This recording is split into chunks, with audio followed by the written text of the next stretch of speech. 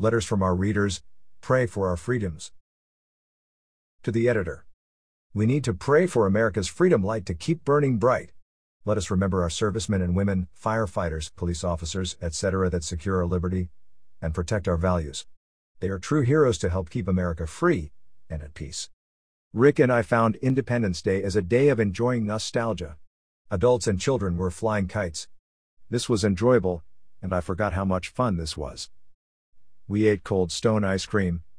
The park was selling popcorn, hot dogs, cotton candy, etc. We walked over the trails where boys were having a fishing contest. Men and boys were playing softball.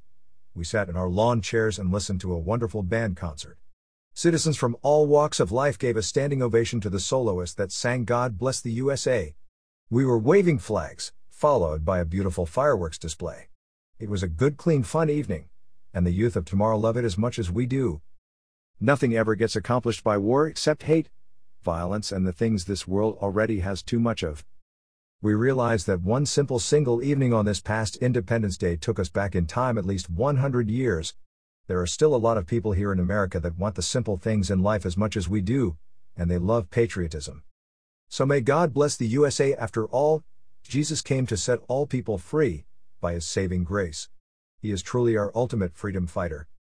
Judy R. Ellis. Verdi, Minnesota.